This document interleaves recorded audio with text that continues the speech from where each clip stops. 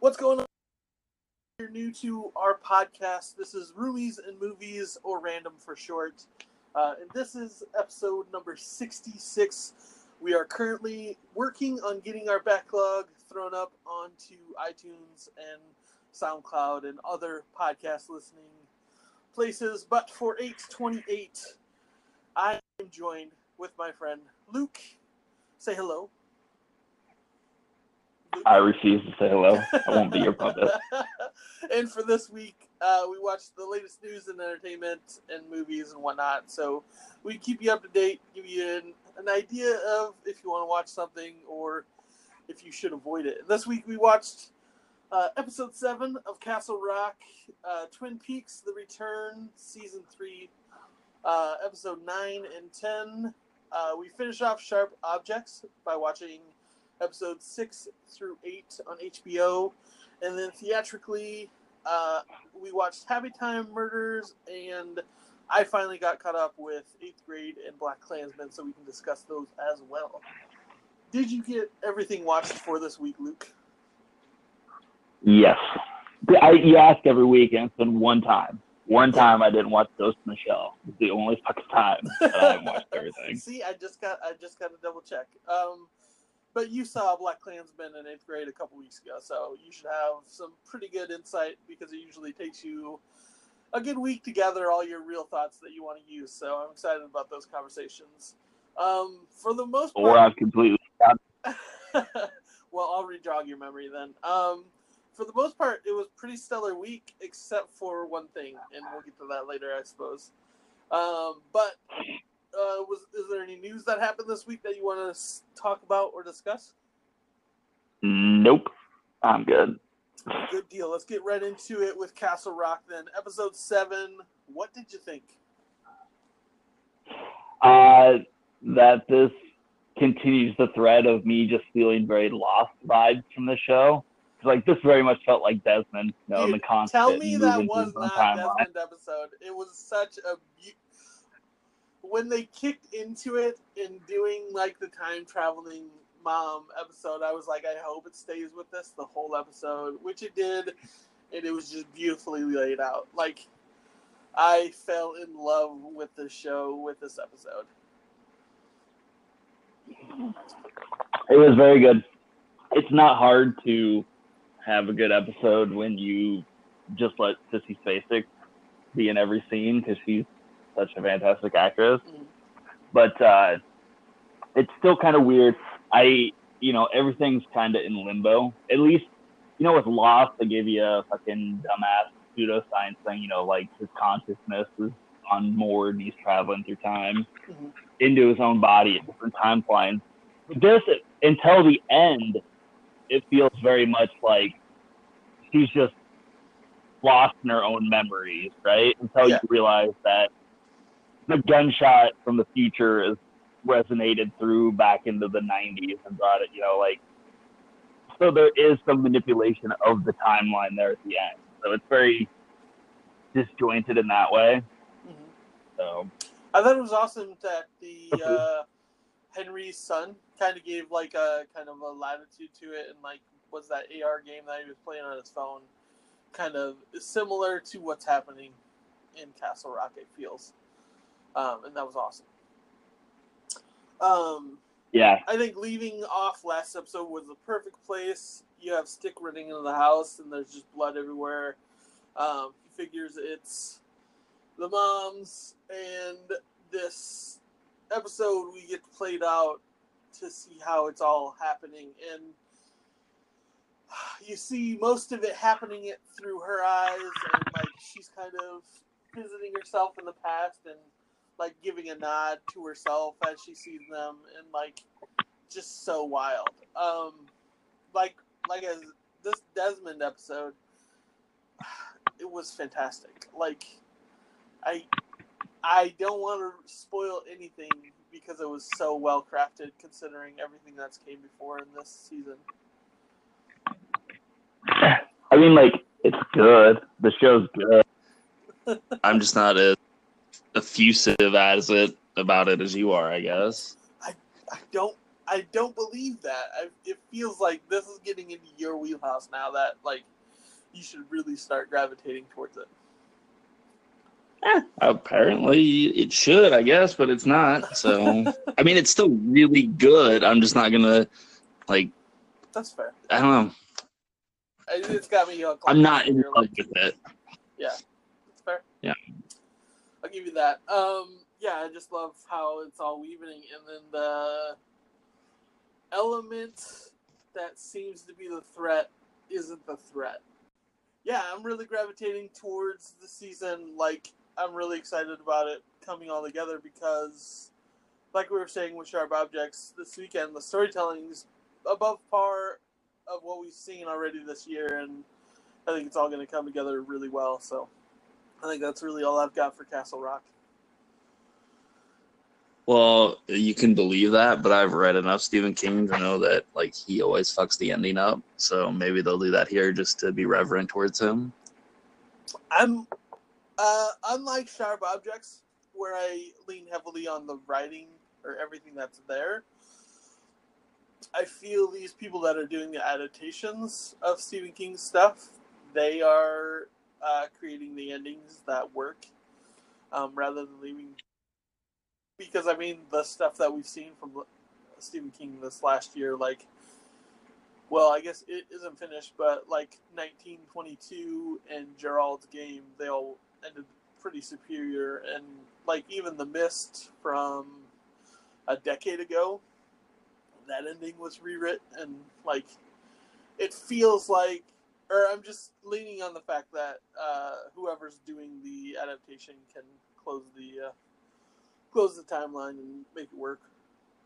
But even then, has this been picked up for the second season yet?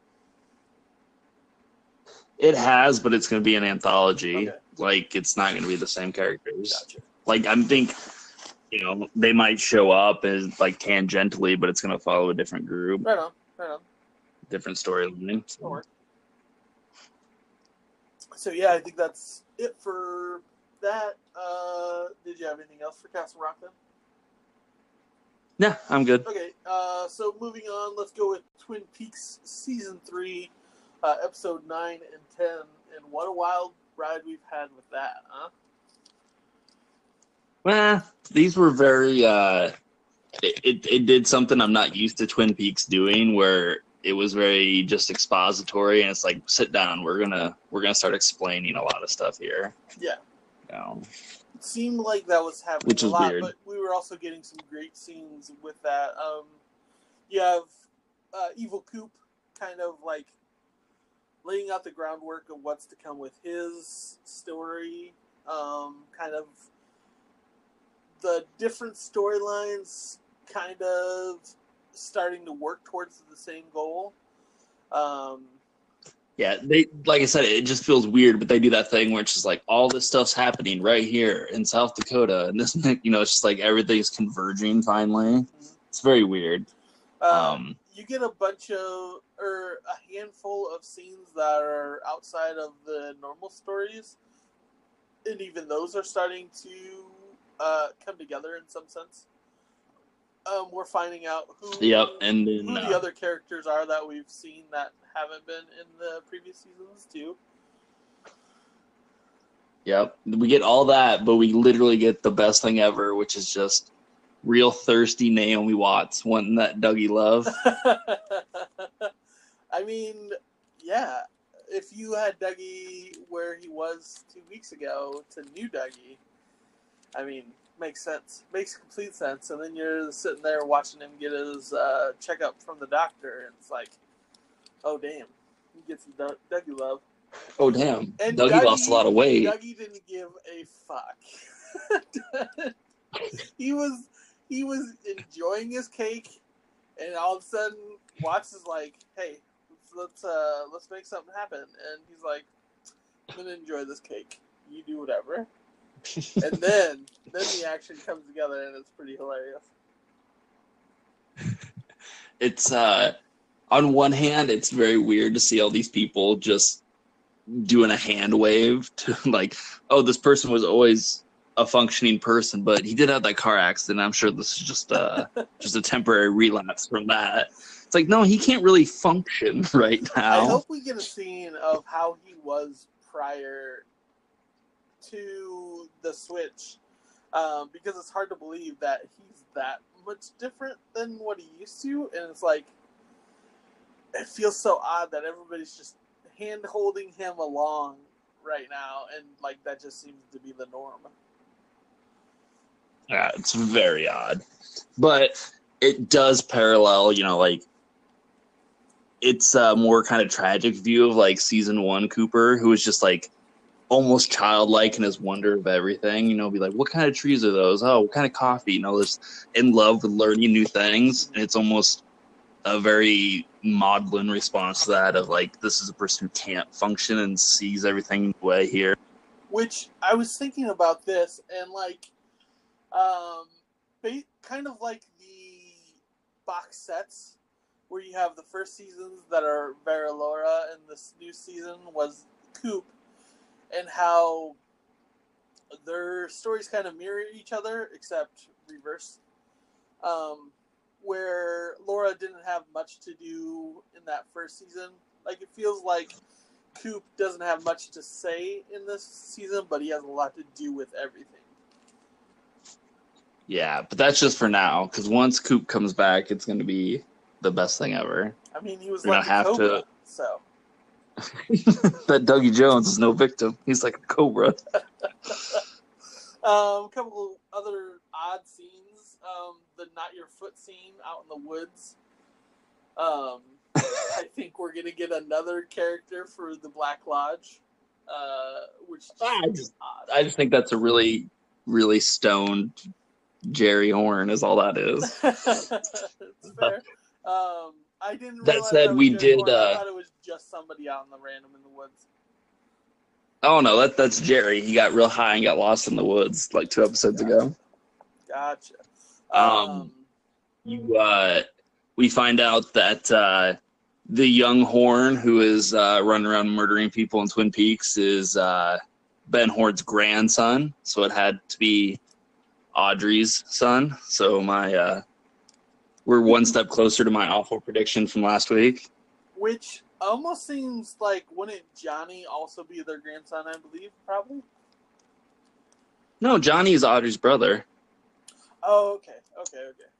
Remember he was remember in season 1 he was like having dinner with the headdress, and they talked about how he was like mentally slow. Yep, gotcha. That's cool. I'm glad you're bringing all these together for me. And then you get Diane kind of as a spy kind of type thing. I don't know. I don't buy that.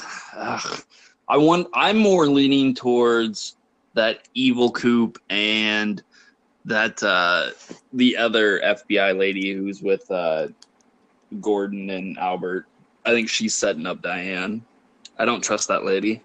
Yeah, that makes sense. I haven't even thought about that, but yeah, I think that could be. And then you have Bobby going to his mom's place and then talking about his father because they found the body and whatnot, and all that's coming. Which is such a great, and that's such a great callback to like that scene in the original series where Bobby sits down with his father and his dad tells him about the dream he had about how he grew up to be fine and all that. It's just a beautiful kind of mirror of that old stuff. Mm-hmm. Plus, that look on Bobby's face when he's just like, oh, I know all the answers to this. This was my father. Oh, yeah. He did me and he showed me all this stuff for a reason. It's so wild. And plus, that paired with this episode of Castle Rock, like, kind of leans towards, like, this is how the Major lived, which was kind of a cool coincidence that happened this week. Yeah, and then we get to learn about a little bit more of what the Major was working on, and through William Hastings' character, who's being interrogated and talks about this blog who's working for a different dimension. Which kind of felt like that came out of nowhere. Like, he's been in prison all this time and nobody was just like, what about this this blog he had? And he's talking about other dimensions. And, and he says, he saw that librarian die there, yet he's all shocked when they find her dead. It's very odd. But what isn't odd about Twin Peaks? Yeah, for sure. And then that scene with the girls in the bar that I'm sure will come back in the next few episodes. Are you sure? I don't know. It's almost becoming a parody now, though, that every episode has some kind of weird musical interlude, and it almost always ends. It's possible. I mean, we've had some scenes that haven't been connected yet, so it could be just a way to end the show with giving basically the spotlight to a band or something like that. So, could be. It's odd. Then going into episode 10, you have Richard, who is Ben's grandson, killing this Miriam character, and then talking to the other sheriff that we haven't been seeing much of. Fucking Chad, who's always eating his dinner in the wrong spot and being an asshole. So you see Chad's working on the inside for these guys. So, and then you get these scenes with the casino guys and Candy. Candy is just this bumbling idiot and just crazy, just ridiculous. But yeah, and then comes full circle with the Bobby knowing all the secrets for the flute type thing or whatever that they had gotten from his mom. And then Albert and Lynch kind of debating what's going on with Diane. So that makes me think that Diane is the spy, considering how Lynch felt that she was not trustworthy or something like that when they hugged. So I don't know. Oh, and then you get that sweet picture of Evil Coop in the box from New York Penthouse. He wasn't in the box. He was outside the box. I think it shows that he was the one who... No, he's clearly outside of the box talking to that guy. Gotcha.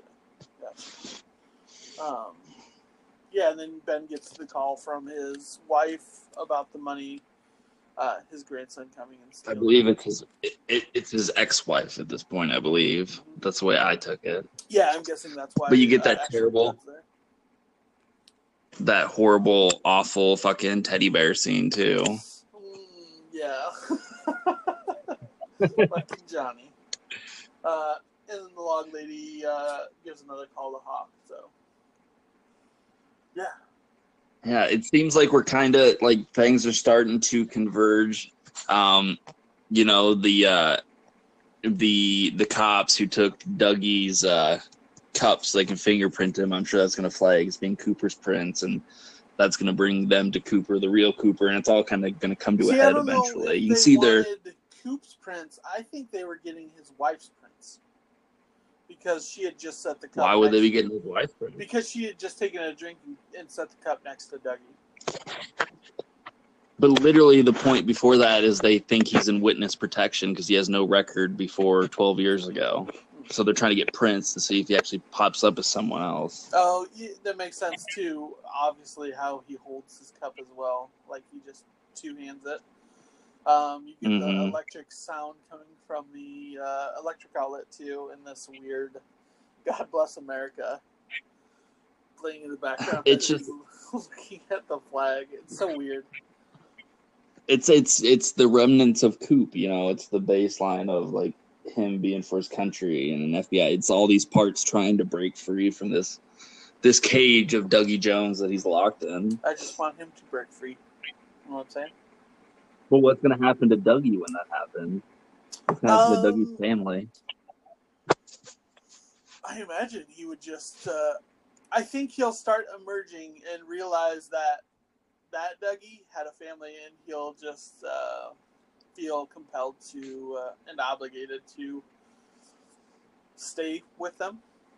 Because I was thinking about that too.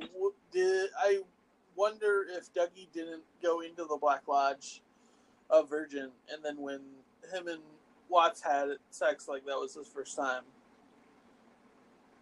But he has the kid. That's Dougie's, Dougie Jr., Sonny Jr., Sonny Jim, whatever the hell his name is. I mean actual Coop.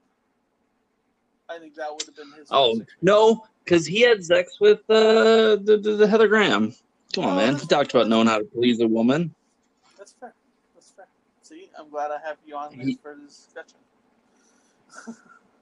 He just they could, they tied him so close to Audrey in that first run of the show, and she was underage at the time, so he wasn't a very sexual being at that time. Nice. That makes sense. See, I'm glad you're along. So I think that's it for Twin Peaks then. Yeah, I'm ready for the next. I don't want the show to be over, but I also want to see what's happening and get through it. Just crossed the halfway point, so it's we got four doubles now. Four Probably. double episodes. Yeah, we're doing 11 and 12. Yeah, sounds about right. One more month. Almost done. One more month, and we'll be all caught up. I really don't want it to end. So, moving from that to Sharp Objects, and how do you feel about the whole overall season? I feel great because I was right about one thing at least. Son of a bitch. As soon as that episode ended, there was a pit in my stomach. I was like, oh, great. Luke's going to rub this in. Because he was definitely. So, going back, a little recap on the season. Basically, you have Amy Adams coming back to her childhood home to solve a mystery of murders that are happening. Not there to solve a mystery. She's there to report upon a mystery. There you go. Murders of two girls that have happened. There's in WinCap that this kind of takes place. It's a small rural town that gossip heavy, and everybody knows everybody's business. And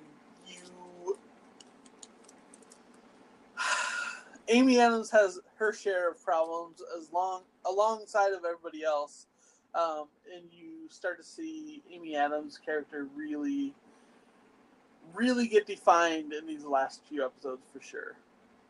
I love this season. It's kind of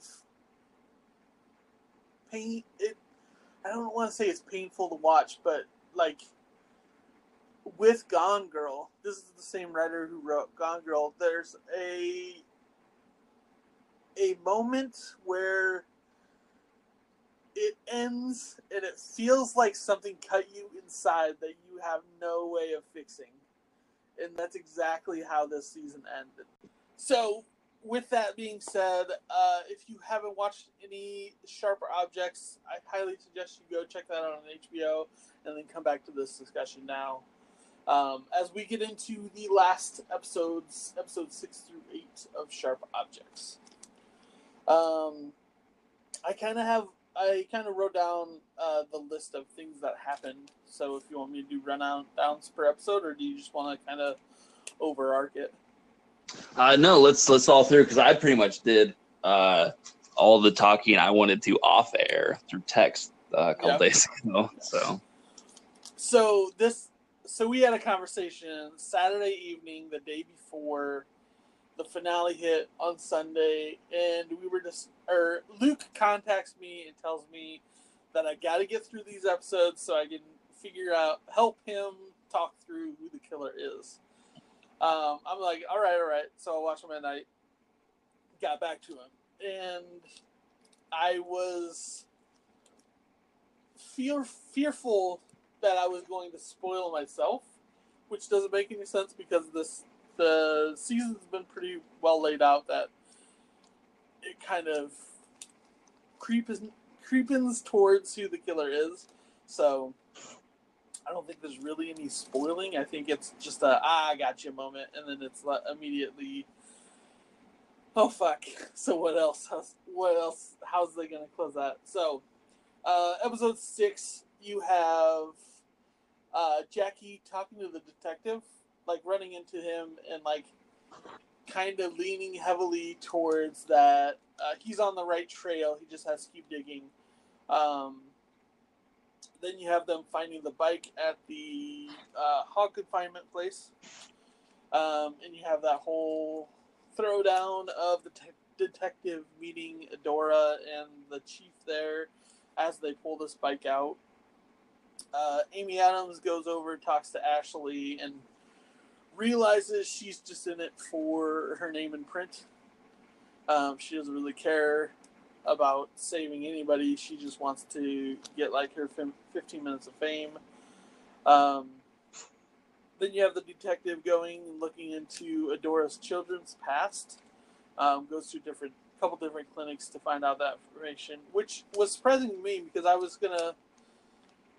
was hoping that we were gonna find out that Adora poisoned her roommate in the psych ward as a way of Amy Adams getting out of there so she could take care of her rather than the hospital taking, but we never get that.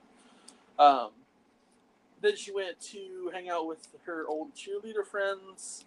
I think it was Kyle that was apologizing for what happened in the past, and she just didn't give a fuck because it had happened, and she didn't care that he was remorseful because it was a fucked up thing to happen to anybody, and he should have to live with that the rest of his life. And then the whole parking on the lawn situation. And then it basically closes out with 15 minutes of partying with Ama and her friends, taking drugs, drinking, then coming back to the house high and strung out, basically. Yeah, there's a lot of that. Yeah. And then you get this conversation where Ama wants to come back and stay with her in St. Louis. Kind of seems like they both know what the jig is, and it's cool to see the detective get closer and finding these little pieces where so that episode ended, and I immediately text Luke as the next episode starts, as Adora has changed the daughters in their clothes, got them in bed, and is like taking care of their hangovers, basically. And Amy is having none of it because she has some work to do, so she wants to get the hell out of there. But it got to that point, and I immediately texted Luke. I was like, Adora's a killer. Definitely 100%. I'm doubling down. Like, there's no way Adora didn't kill. And he's like, did you watch the episode? I was like, no. I'm just starting it. He's like, God damn it. And then, so I'll text you when I get done with it. And so, with episode 7, at some point, Marion shows up and tells Amy that she's not safe in the house. So Adora's taking care of them. You get the scene where Amy tells Ama that she doesn't need to be taken care of. Like, she can basically not get out from underneath Adora's thumb. Then you have Ashley leading the police to evidence to help convict John Keene. The detectives finding out about Adora. Amy finding John Keene at the other drinking establishment, like 20 miles away, I think it was. And then drinking with John, kind of discussing about him not being the killer and like him needing to verbally say that for sure. And then kind of going through events and things that happened, and they make their way back to her hotel, where they make love. It's kind of a pretty beautiful scene, but also pretty awkward scene because it just feels odd for sure. Because this is the first time you see Amy Adams giving up, basically taking down her walls, and like they've shared these emotional traumas from their past, essentially, that they're closer to each other than she has to anybody else on the show for the most part. Then you get the scene where Ama's friends show up to the house, and Adora tells her that she's sick. And then Adora's mixing the medicine, and the husband's kind of like, take it easy on them. But she's like, I know what I'm doing. And then you get this weird scene of the husband recollecting scenes with Amma, like growing up. So it kind of seems like Adora's definitely planning on killing Amma at this point. And then the police bust in and take John Keene. Amy and the detective square off, and kind of, it's this moment where he's disappointed that he wasn't able to get that close to her. He's pissed off about that, but also this point that she slept with the main suspect in the investigation. Like, it's this whirlwind of bullshit that he has to deal with now, and like, it's very heartbreaking considering like she was that close to having something really well and just kind of threw it away. It left me with a pit in my stomach, because you have this character that's portrayed as this heroine, and she's going to figure this all out and solve this murder, and it gets to this point, and like the detective lays it out, she's just a drunk and a slut, and kind of leaves it at that. But before doing that, he leaves the folder of Marion's past records of when they were growing up, and kind of realizes what has happened, and then she goes to confront Jackie, and then calls her editor to tell her that she's going to finish it. Where we left, and I called Luke and was like, Adora's definitely the killer. Like, I'm sure she killed these other girls just to get Amma not having friends so she could take care of her at home. To which Luke fought me tooth and nail. You want to go with your argument? I just laid it out very simply that it was 100% Amma who did it. One, like I said, I think it's unbelievably within a narrative structure to give away the killer's identity that soon, when in a way you didn't really. I never believed.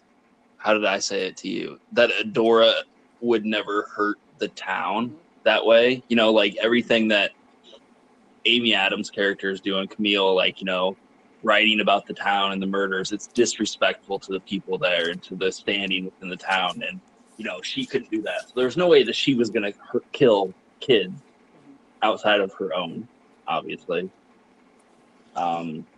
Which I couldn't believe. Yeah, that's where I was. Couldn't believe that was the way this was going to end, because I retorted with from what we saw from Absentia and Altered Carbon, and there was another one, but like they all kind of gave the killer away at the beginning of the last episode, and then we kind of deal with all the kickback and what happened and whatnot from that last episode. So that's where we left our conversation, and then we haven't talked to each other from the finale.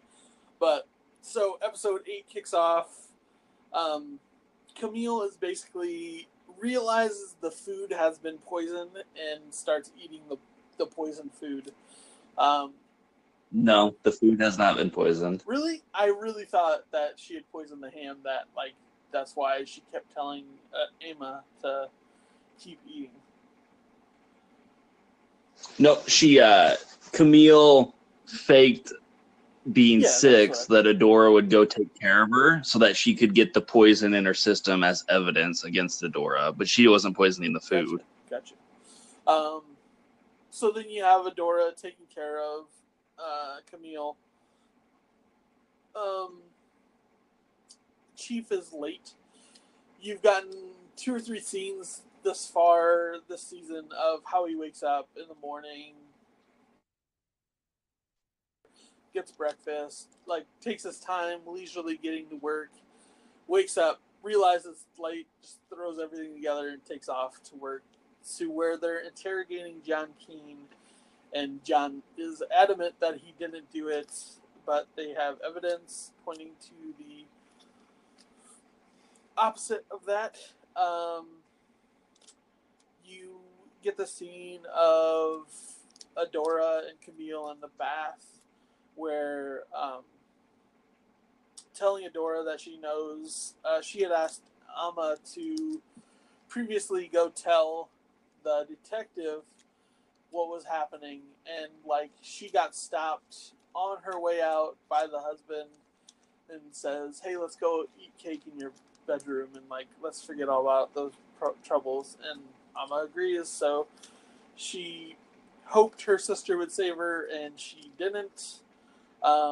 Regardless, the cops show up because the editor came through and insisted and almost broke down the door to the police station. Then you get them showing up, taking Adora into custody, cuts to them in the hospital, and basically laying out, like, we definitely know that she's been poisoning you guys because of the poison that's in both of your systems, and obviously Camille wasn't adjusted to it. And then you have them going home to St. Louis and making new friends. Somewhere in there, the trial and jail for Adora, and then you have this really sweet scene of Camille wrapping up this whole entry for the newspaper, and like the way it ended with the editor reading it was just perfect. And then you get the last scene, which was such insanity. Like, when that happened, and I don't have words for that last few moments. You could start with, yes, Luke, you were right. Of course it was Amma. No. I want to be perfectly clear that I absolutely wanted you to be right, because we haven't seen strong writing like this most of this year. There's been a few cases, but definitely we've been let down with shows. Obviously, Westworld and Legion, like, the high hopes for the season, and this one came out of nowhere, and it just felt, watching that last episode, and I was like, why don't I like watching Gone Girl? And it's like, it's a no-win situation at the end. Like, there's no way of getting around or away from this madness, and this season ends that same way, to the point where I even announced on Twitter, like, the lady who wrote this is the most terrifying writer that I know. Like, I've given Stephen King props for twisting something inside that I don't like, but like, this is a whole different league of terrifying. Like, yeah, you worried. You didn't say you worried a little 14-year-old girl is going to pull your teeth out? No, I'm not necessarily worried about me, but it's like, I'm worried about Camille, the one that kind of found redemption and was like, oh yeah, by the way, you're living with a murderer.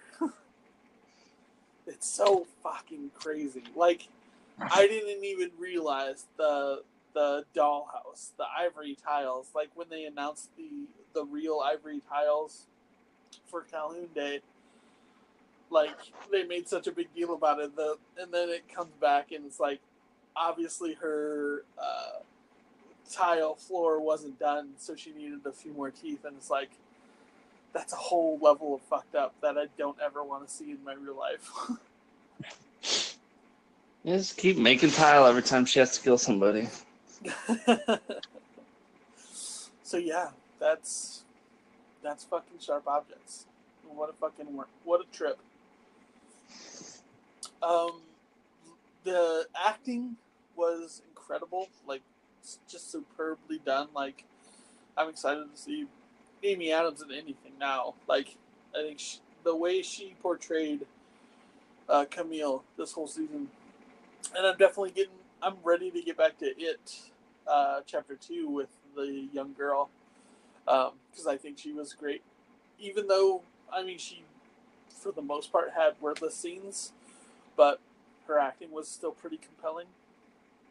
But, like, yeah, everybody did a knockout job on this whole season. Yeah, I was talking to one of my friends, and I was saying how I felt. I feel like everyone is playing younger than they should be. Like, the way the characters are written, I feel like Camille should be like in her early 20s, and like Adora's like in her mid 40s. Like, but they got such great actors that there's like, sure, Amy Adams. Why would I say no to her? Let's just change Camille to a 40-year-old. It's cool, whatever. Yeah, it's so trippy. This whole show's phenomenal. So, yeah, I think that's about it. That's all I've got for the show. Did you have anything else you wanted to add? No, just, we've talked about it all. It's impeccably edited. I think it's like that's the sheer filmmaking on hand is amazing. But again, that works when you get a singular vision. This was a mini series in the sense, like it was one guy who directed every episode, and I think that helps keep a tone consistent and the style consistent. It's the same reason like True Detective season 1 works so well, is because Cary Fukunaga did it all. Like these singular visions doing these whole seasons, I think is very effective. Yeah, I agree. To speak on that behalf too, like to be that surprised with an HBO show for the first time in a while, and just how well this was just put together for everything was. I'm glad we got through it. I'm glad we didn't watch it week to week, because I think it would have been hard for those last few weeks. I'm glad we split it up like we did and caught the last 3. Because it was great having that conversation of trying to figure out who the killer was. And you were right, of course.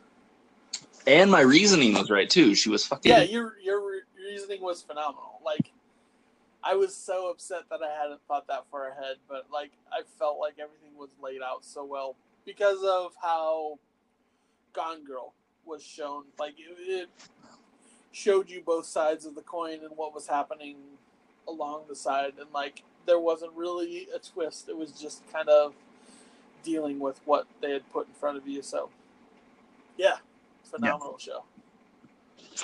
Yeah. So, moving from there, the great hit of the week, Happy Time Murders. How did you like it? It's a giant piece of shit, and that's all I really got to say about it, right? What a big pile of shit. I want to like the idea of this, but that movie was just bad. Yeah, I think that's the problem, is like it's just not good.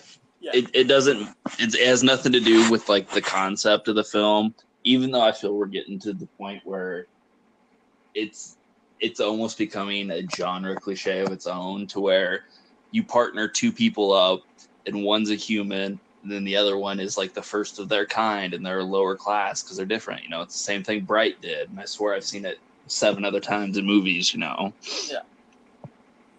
But it's just not. It's not funny.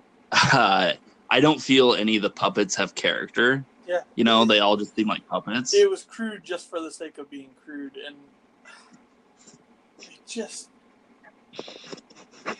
it sucks because I really like Jenny McCarthy. I think her comedic timing was really great a few years back, but these last few movies has just been getting in front of the camera and just phoning it in, and which sucks because I really like her as a comedic actor, but she hasn't done anything well for the last 2 or 3 movies for sure. But as far as the puppet side of everything, like that was just too weird, and they just didn't make it work. And to have a Henson name on it just feels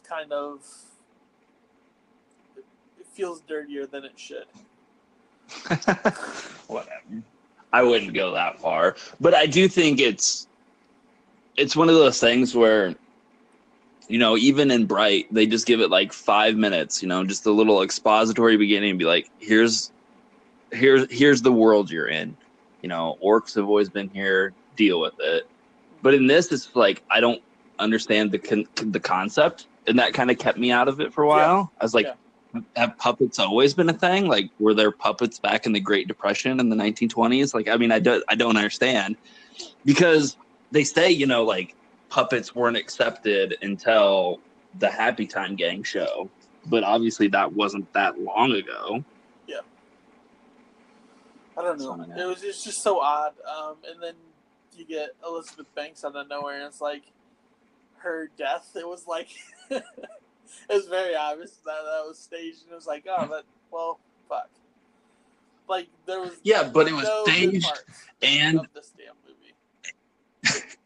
What was so weird is I feel like that movie had to have been cut to ribbons, because if you point out Elizabeth Banks' character, like it doesn't make any sense. Like they fake her death only for her to show up at the end and do nothing for no reason, you know.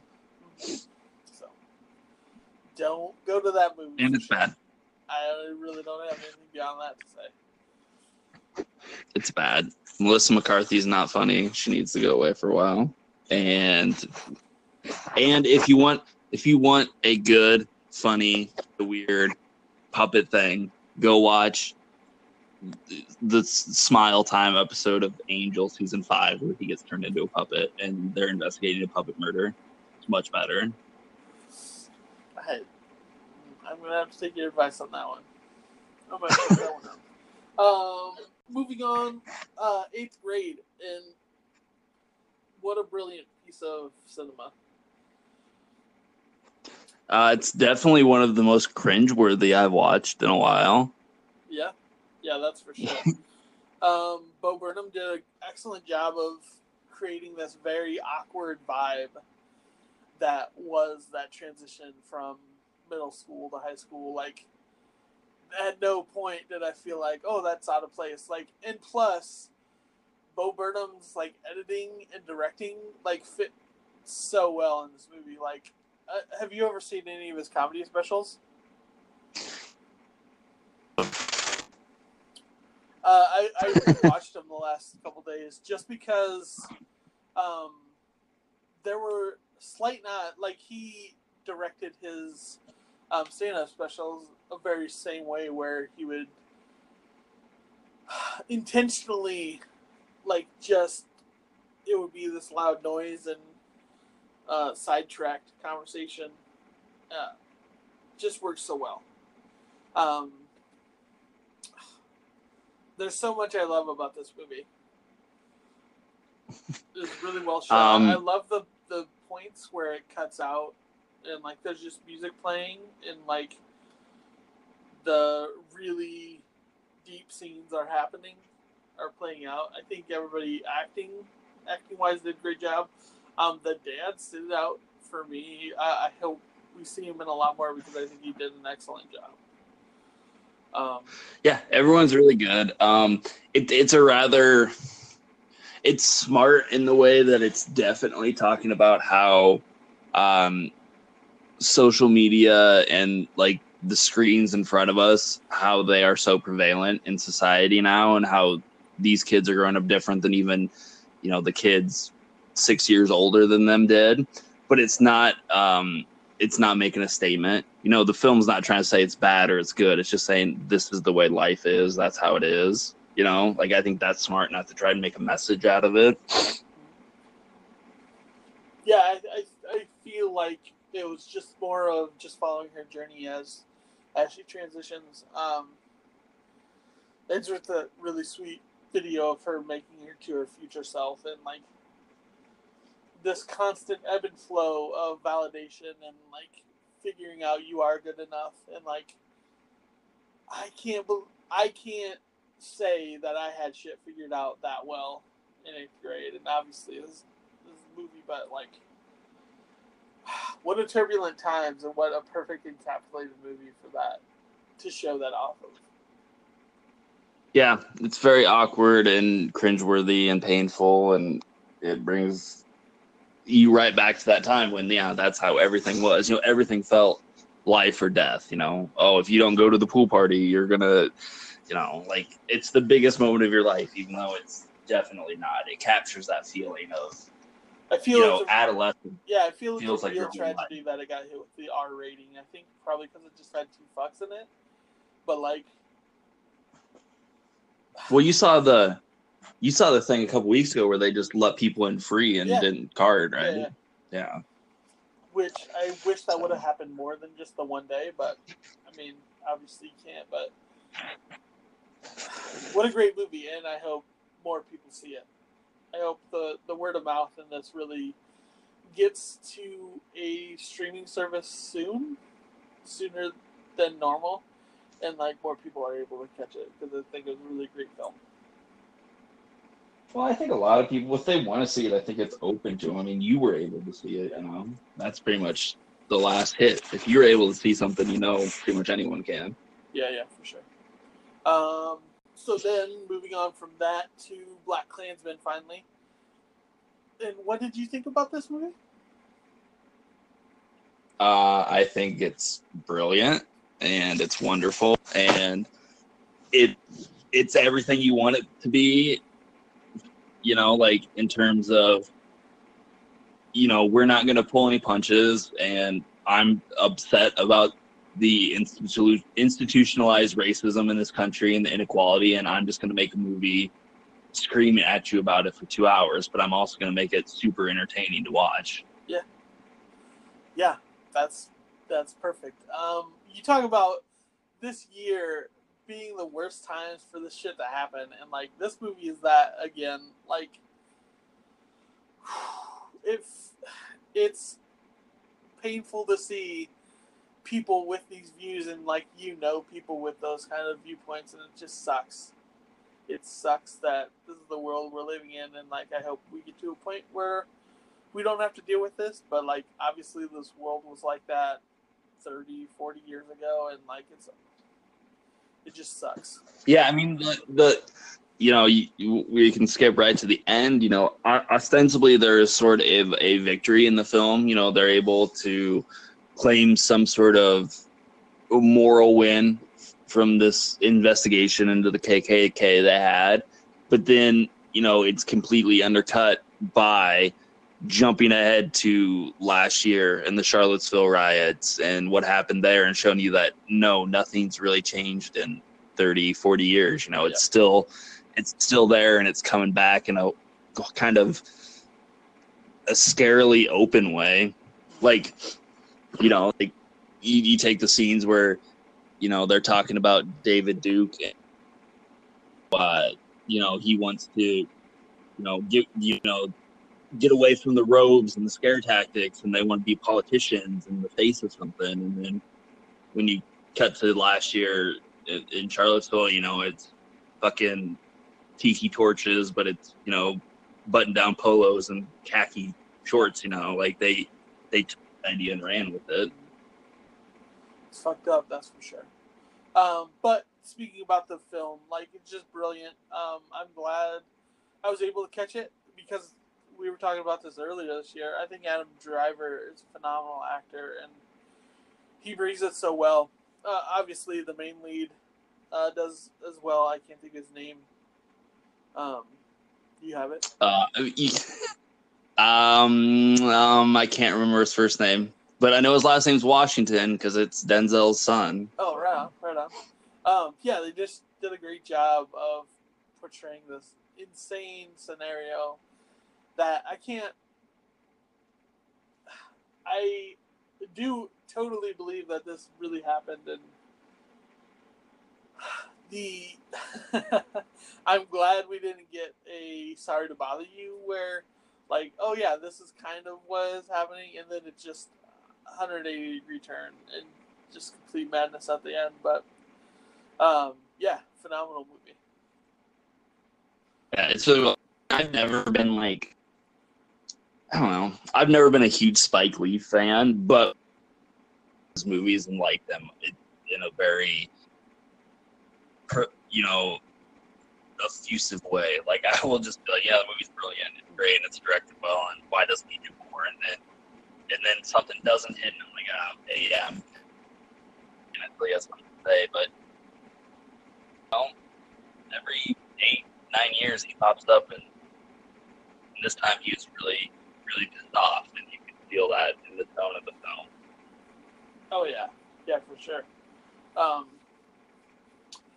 think the way the story kind of crescendos and comes together, like at near the end, like just brilliant way of how these characters like kind of just basically got thrown into a scenario with all of them together and like the craziness that ensued. So wild. If you get a chance, definitely check the movie out.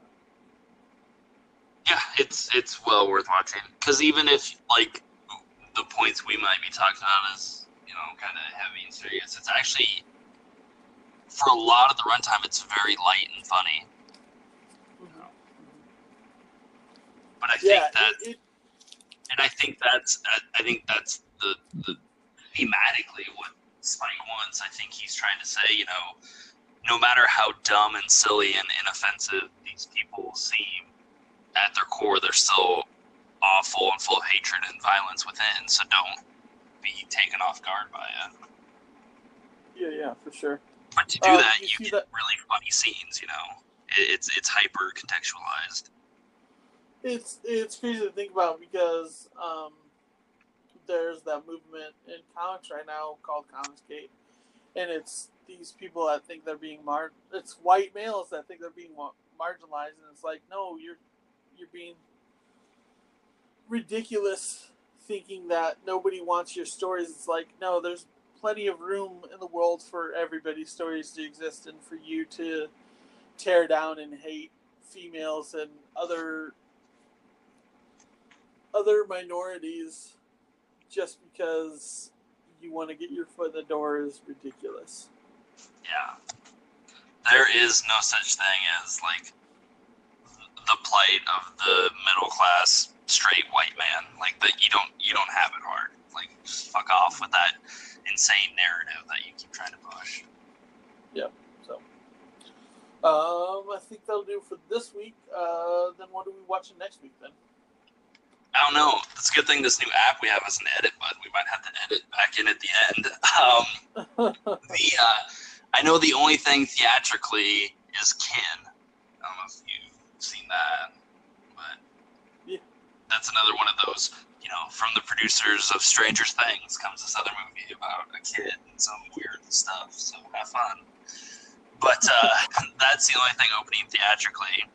Then obviously we have the next two of Twin Peaks. But outside of that, we might have to do a quick, like a Twitter throwdown after we figure out what we want to watch or something. I think we got, isn't Jack Ryan on Amazon? Yeah, but are you ready to jump into another series? I don't know. I kind of just want to check out the pilot, and I mean, we could have done that at any point, but yeah, I mean, yeah, that comes out the 31st, I believe, so we can touch the pilot and see what happens there. But yeah, yeah. So we'll figure something out. Show up. Yeah, we'll figure it out, and then we'll let you all know. Cool. So that'll do it for us this week. We'll check you out next week for Rubies and Movies number 67.